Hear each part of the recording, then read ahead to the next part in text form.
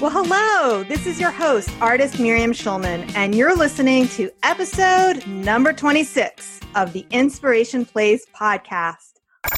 It's the Inspiration Plays podcast with artist Miriam Schulman. Welcome to the Inspiration Plays podcast, an art world inside a podcast for artists by an artist, where each week we go behind the scenes to uncover the perspiration and inspiration behind the art.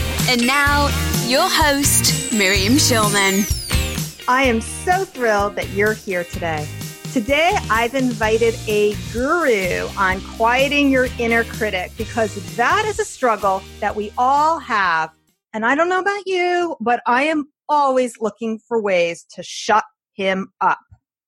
Many of us live under the weight of a harsh inner critic. From an early age, we learn that we should be perfect and flawless, and that thinking spills over onto our creative process. But the truth is, our flaws make us human and whole, and in turn make our art more interesting. Our quirky patterns and signature styles are all part of what makes us who we are. And as we quiet that judgmental inner voice and replace it with loving kindness and curiosity, we learn to express ourselves creatively. So we are going to dive deep into that today. So today you're going to discover the 3 steps to take back your creative power and how you can transform self-talk into a tool for success, as well as how sometimes the criticisms of others can unlock our secret superpowers. Today's guest is a speaker, an author, and a creativity evangelist who speaks at conferences and consults with companies worldwide. She helps individuals and companies unleash their creativity through banishing their inner critic and hacking their creative brains. She is the author of Banish Your Inner Critic, the premier handbook on silencing fears to unleash creativity. Please welcome to the Inspiration Place, Denise Jacobs. Yay! Thank you. It's so lovely to be here. So are you in Miami right now? I am in Miami right now, but only for like another 12 hours. Well, thank you for taking the time to speak to me. And have you always lived there? No, I'm originally from a small college town in Ohio called Yellow Springs. It was the home of Antioch College. And I lived there until I was 18. I went to school in the Bay Area for a year. I went to Seattle for the summer, quote unquote, and the summer turned into 17 and a half years. And then I moved to Miami in 2006. Okay, so I actually did grow up in Miami. I lived there. I did. Well, I can't say grow up there because I was actually a nomad for most of my childhood, but I was there for a solid 8 years of my childhood. And I actually went to Miami Shores Elementary School. Check you out. Yeah. Is that a military family? No.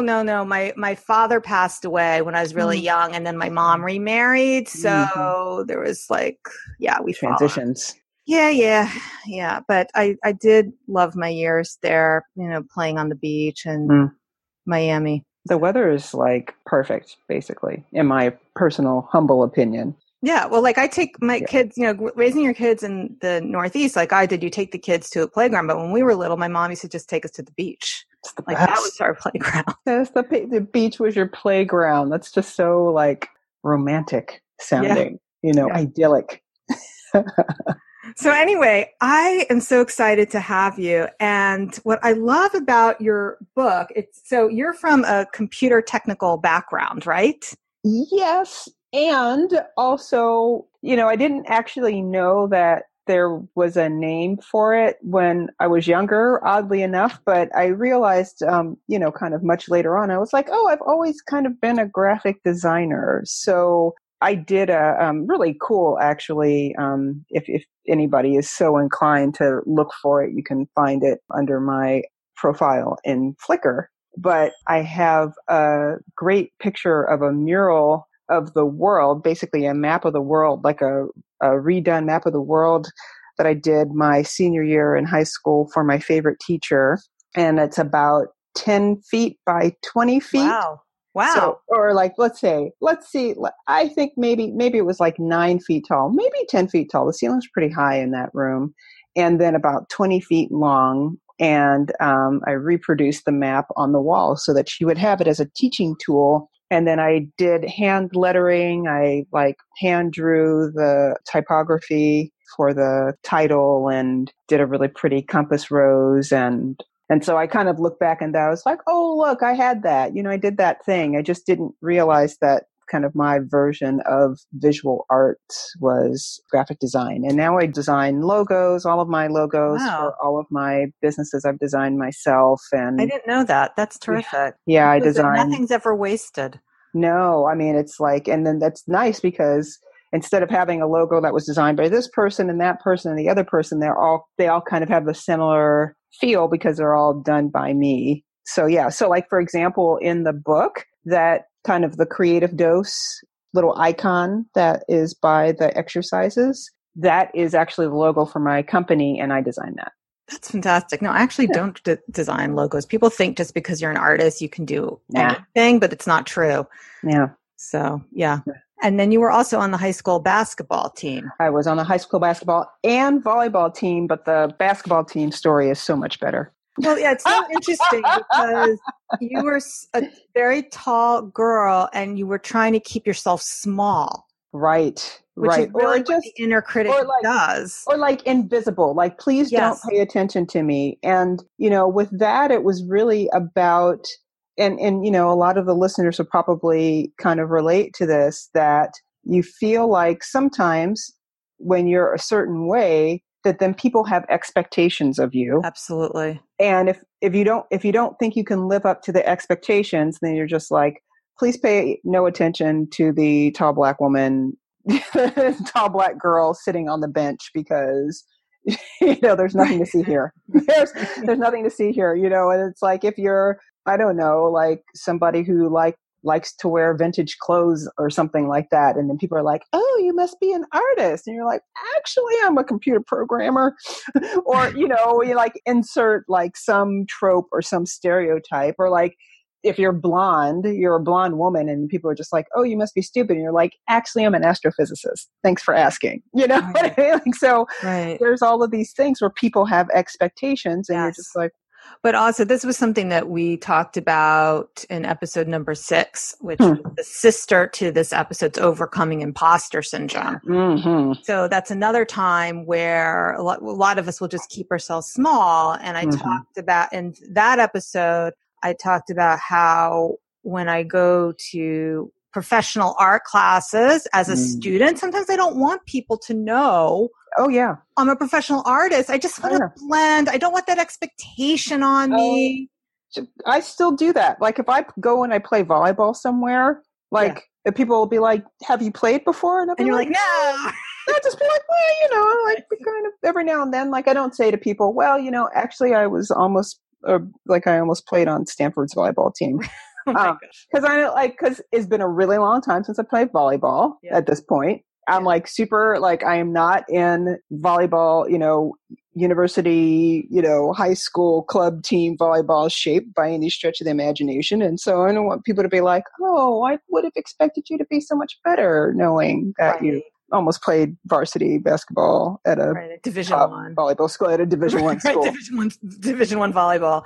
Right. California. Right. Yeah. Exactly. You know all about that. Right. So I'm just like, no, they don't need to know that until like later. And then afterwards, if they're like, oh snap, wait, what just happened? I'll be like, oh, I did this thing. Exactly. Wait till you impress them, and then I'll let it out. Well, like actually, if you must know, I do the same exact thing. Like if I take an art class, I say nothing until they say that's really good. It's like, well, actually, I went to school at Dartmouth, so if that's what you, yeah. All right, so let's make this actionable for our guests. One of the things I really liked about your book, and this is why I was going to tease you, that it was almost like an operating manual for how to, for your inner critic. Like you could really see your training as somebody who has been in that technical world, because it's not just a cheerleader rah-rah book. It really is a handbook with action items, step 1, step 2, step 3. So, obviously we can't get into the whole book, which is why I included a link on the website. I hope people will check it out and invest in the book. Yeah, it's it's a small investment. And also write a review on Amazon. Which I just did, by the way. I did. Absolutely. Thank you. I appreciate it. With my real name. Ooh, that's exciting. So that means I can hunt you down now. I'll be like, excuse me, I have a question about that review. I started leaving reviews on iTunes because I wanted to, grab the attention of influencers. And then I found out that my iTunes name was Mim Meditates.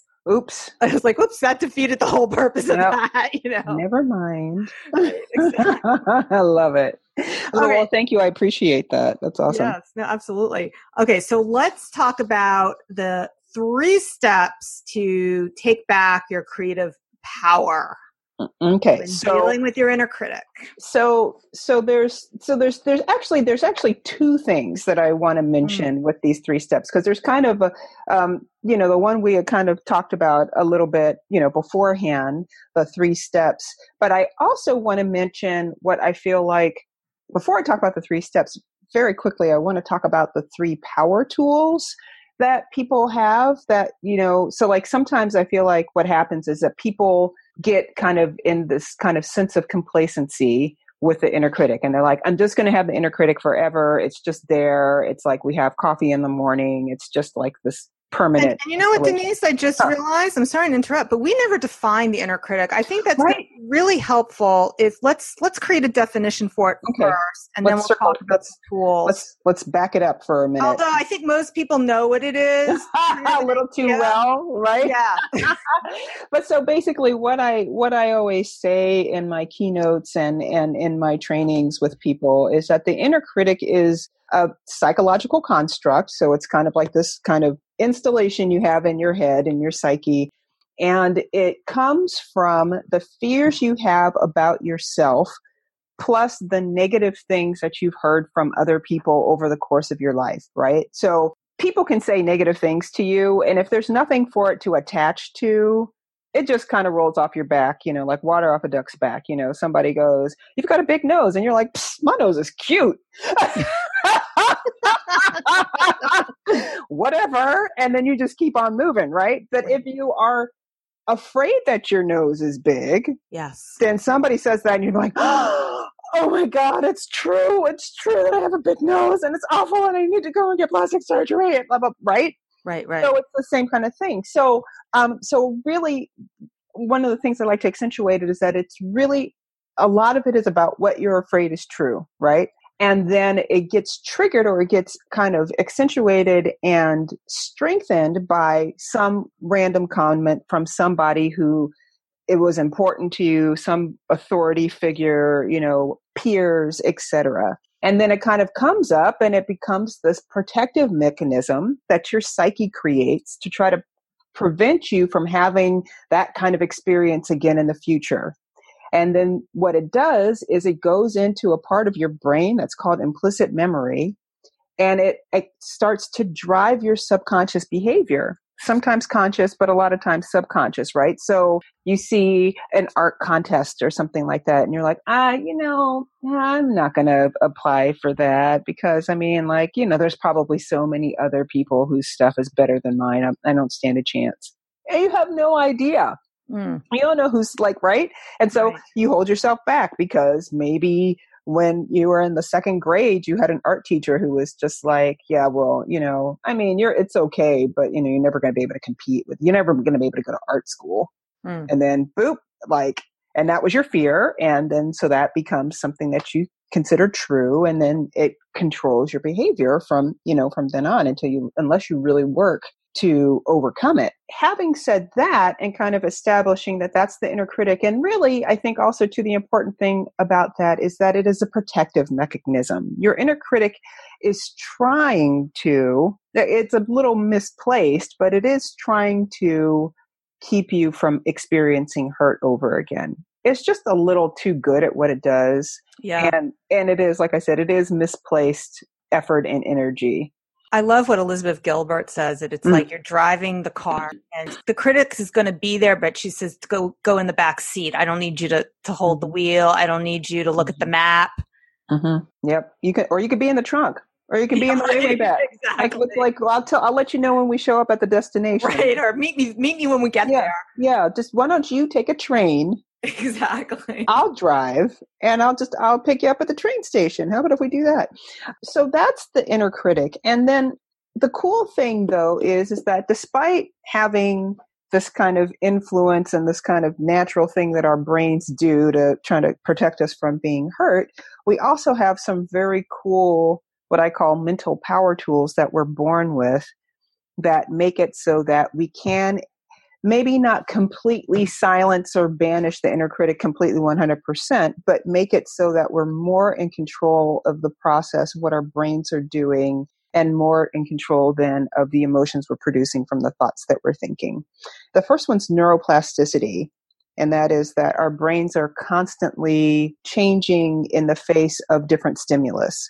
So if you're thinking certain thoughts over and over and over again, you're going to literally wear kind of a path, as it were, like you're going to have these neurons that are firing together, wiring together, and they're going to get very strong.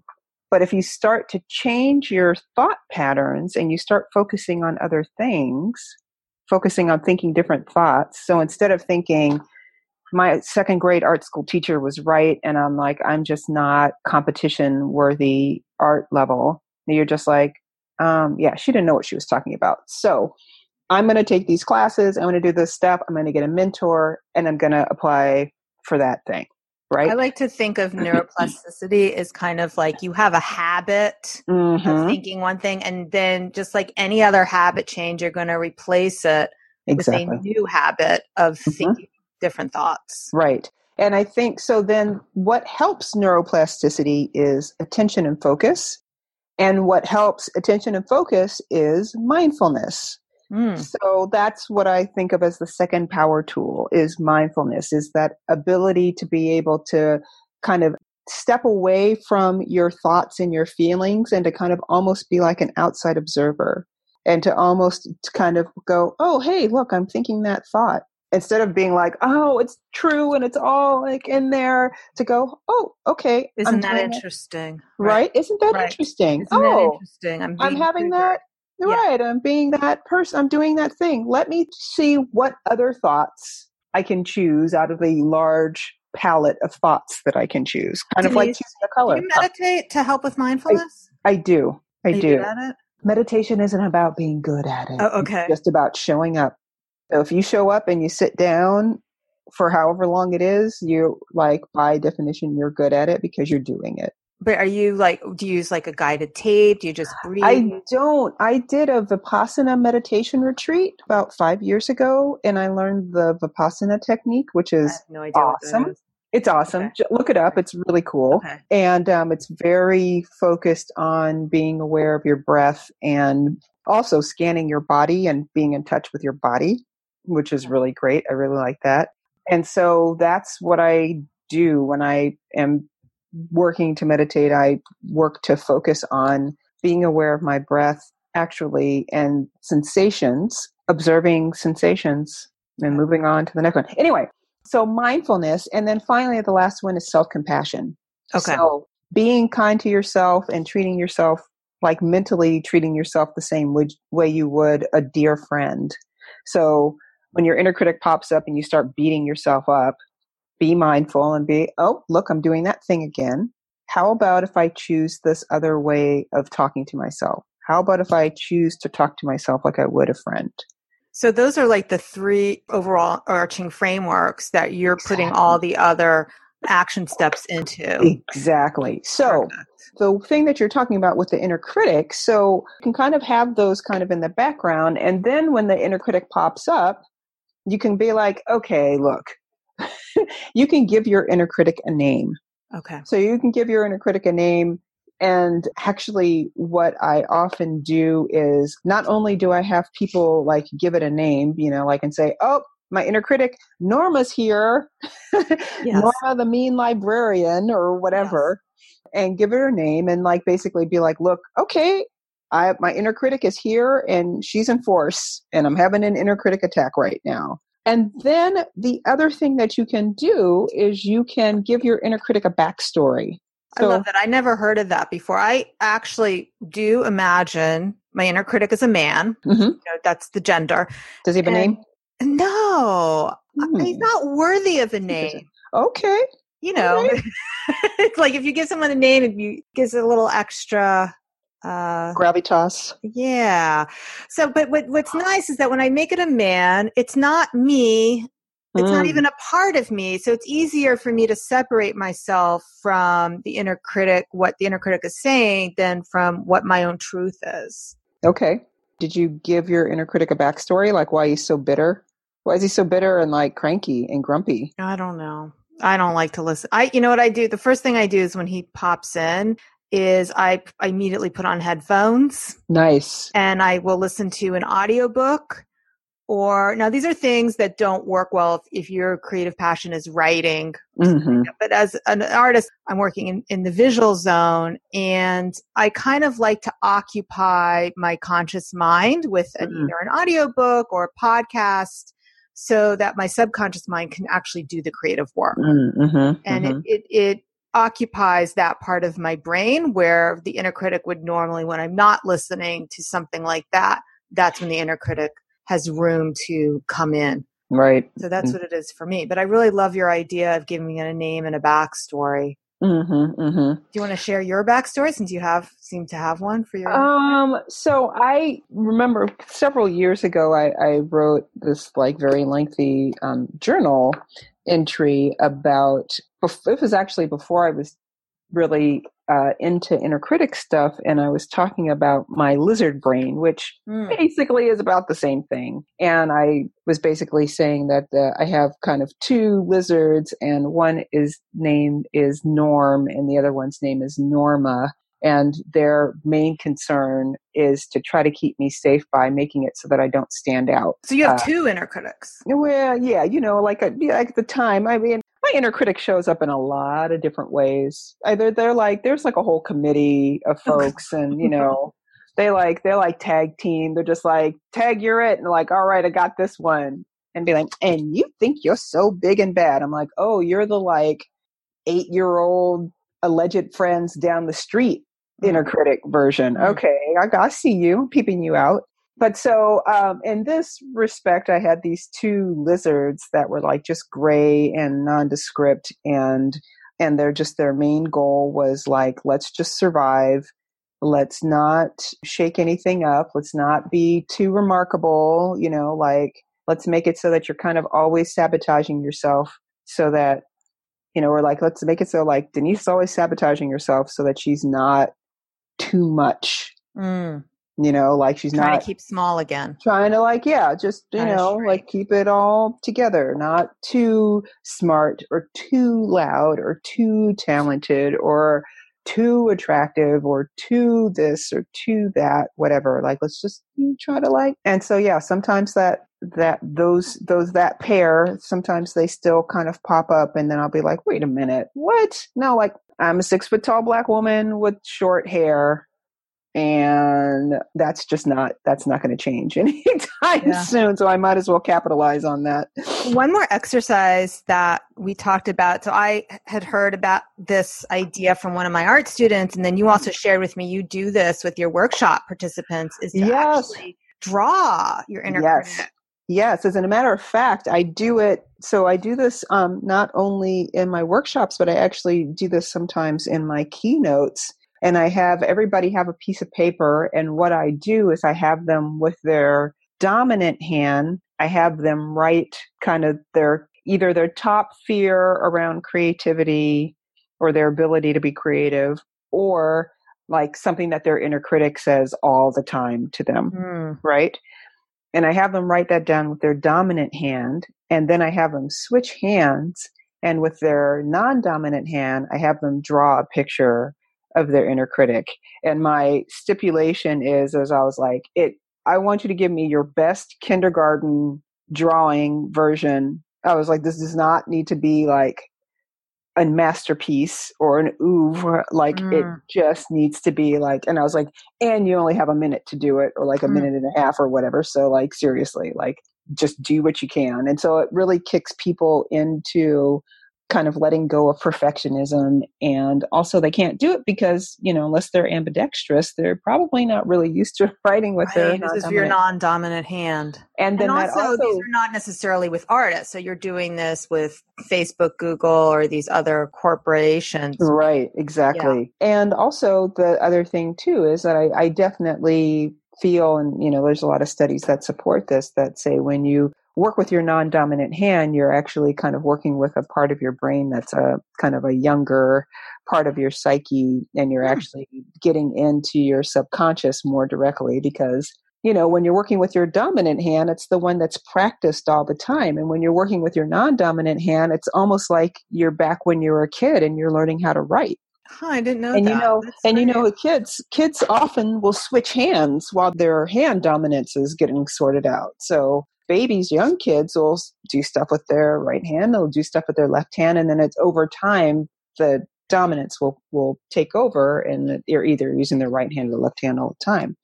But for a while, it's like, so you can imagine, and you know what it's like when you see kids like writing and they're learning how to write and they can't hold the pen very well and all that stuff. And so when you take an adult and you throw a pen and you make them do something with their non-dominant hand, it's almost like going back in time to that period of time where you were like that level of mastery with that hand. That's awesome. Yeah. All right. So let's move on to another tool because I know we can talk about this subject all day. You totally could. All right. So let's talk. Okay. So this is one thing that I think is really interesting is I had, by the way, you're very popular. I've had all your friends on, I think. Oh, really? Yeah. Oh, yeah. So Ooh. Jeffrey Shaw. Oh, great. He's great. Okay. And then the other person I didn't know you were friends with, David Burkus. He was like, oh, great. Oh, yeah, Denise. So, yeah, they were both guests. But That's anyway. Awesome. Yeah, they're fantastic. They're great guys. The reason I bring up Jeffrey, and I believe this was episode number 3. So I'll make sure a link to his episode is also in the show notes. But he talked about how you can use compliments to pull out what our strengths are. And what was so interesting in your book, whenever you have a truism, what's also true sometimes is the opposite is also true. Absolutely. And so you talk about how, well, you can actually sometimes uncover some of your greatest strengths by looking at these criticisms. Mm-hmm. Mm-hmm. So you tell this very great story. I'm not going to spoil it, but about this date gone wrong. Oh my goodness. I'll tell the story. Can I tell the story? You tell the story. So I met this guy who was a waiter, and I met him at this great little eatery that I went to called Julia's Cafe when I lived in Seattle. So I said I was tall, and I have a thing for tall men. And he was probably 6'4" or something like that. And we got to chit-chatting, and he was just really, really funny and all this stuff. So long story short, we went on a date. I thought we had a great time, and then was super excited about telling him about this experience, which incidentally actually had to do with volleyball. And I went and played volleyball for the first time in a millennia and was super excited. I was like, I still have it. So I called him and I was just like, oh my God. So this happened and this happened and this happened and blah, blah, blah, blah. And then after I was done, he was kind of quiet. And I was just like, hello, are you still there? And he was just like, you just went on and on and on. It was like the Denise show. And I was just like, God, what? And I was like, so, and you know how it is when something comes seemingly so from left field, you don't even know how to respond to it. Yeah. I was totally in that place. I was just like, yeah, that's like getting slapped in the face. Dude, completely. Yeah. I was gobsmacked. Somebody you liked and I thought we had this connection and all this stuff. So anyway, suffice to say after that, I didn't really talk to him anymore. No. I was like, all righty then. But then I was really overly, very sensitive to whether or not I talked a lot, whether or not I was talking over people, whether or not I was acting like I was the center of attention, blah, blah, blah, blah, blah. And later on, I found that it was ironic when I started being a speaker, actually, when I was really drawn to being a speaker. Yeah. Right. It wasn't even like I just, like I was walking down the street and all of a sudden it was like, hey, do you want a keynote? And I'm like, sure. I think I really I went to a conference. I saw somebody speaking. I was like, I want to do that. Like I had been teaching web design and web development classes and loved teaching and loved having the audience, but hated grading papers. And went to a conference. I was like, wait a minute, I can talk about all the same stuff I talk about, but I don't have to grade papers and people will fly me places. Right. Yes, please. And then it took quite a few years from the time that I had that realization until I actually started speaking at conferences and writing my first book. The CSS Detective Guide was part of the impetus, was part of the plan to the thing to springboard me into being able to go and speak at conferences. So it was only kind of later on that I looked back and I was like, huh. He was right. I was like, the Denise show. And I was like, well, now they pay me a lot of money to get up and talk for an hour or more. And I was like, okay, you know what? I'll take ownership of that. I actually I like being the authority. I like being the expert. I like people listening to me when I talk about stuff. And I like that. So you're right. I talk a lot. Yeah. And I'm good at it. Yeah. And that makes it good for a good podcast guest too. See? That's right. It's just like Oprah said. So all of that is to say that sometimes people will tell, and again, this fear that I talk too much. I had somebody close to me when I was younger who really would talk a lot about stuff and you couldn't get a word in edgewise. And I was always like, I don't want to be like that. You don't want to be that person. I don't want to be that person. So how did you transform this, the negative self-talk or, transform the self-talk into a tool for success then? I think what ended up happening is I basically recognized that I put myself in an environment where that capacity, that skill would be an asset instead of a detriment. Like who would love that? Who would love that, right? Exactly. It's just like, okay, maybe this particular person that I was interested in dating, but clearly isn't a good match for me because he's not, I guess he's not a talker or what, or maybe not he was a listener.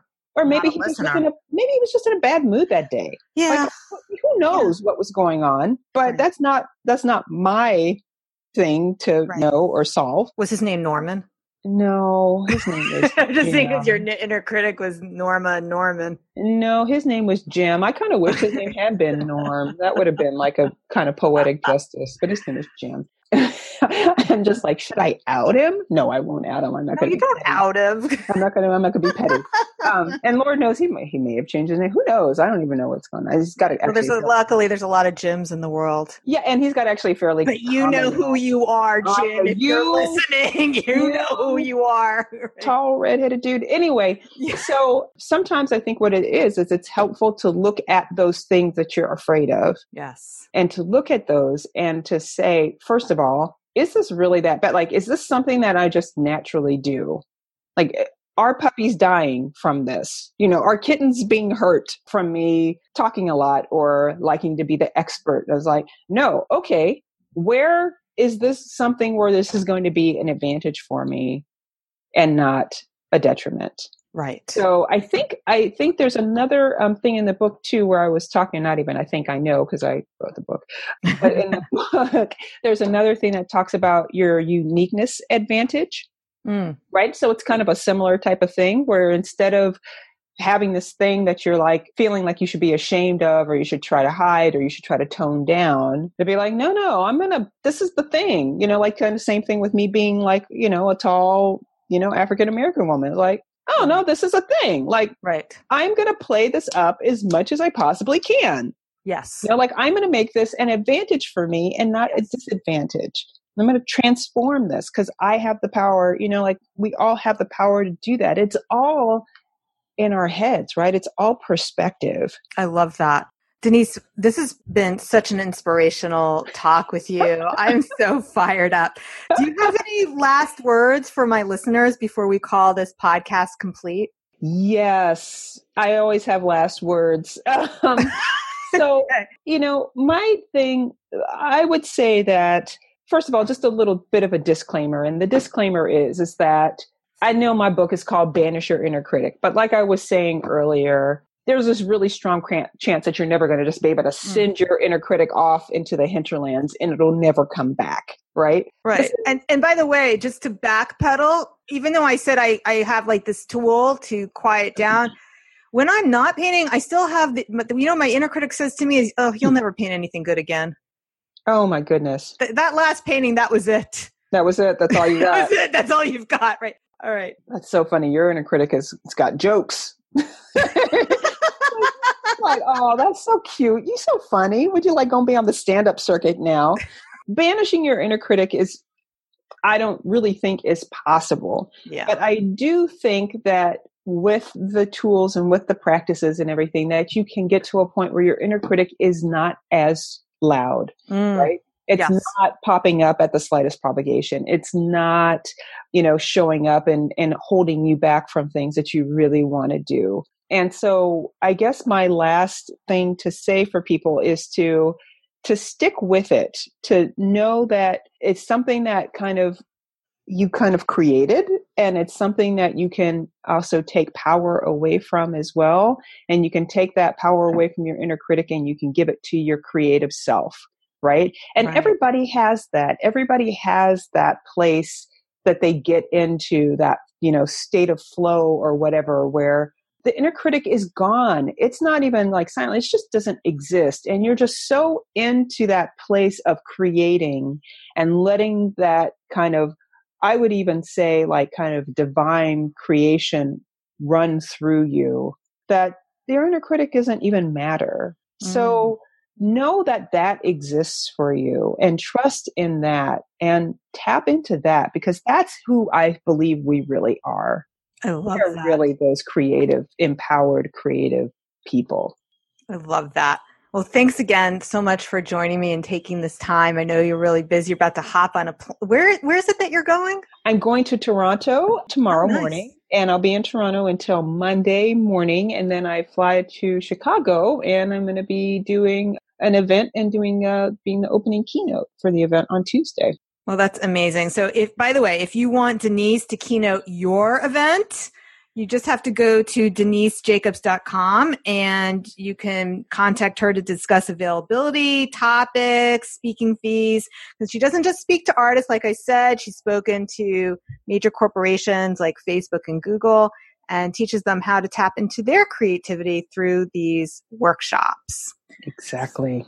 Yeah. So, all right. So to find links to Denise or anything else we talked about today, the show notes are schulmanart.com/26. There's also a link to my masterclass, schulmanart.com/masterclass.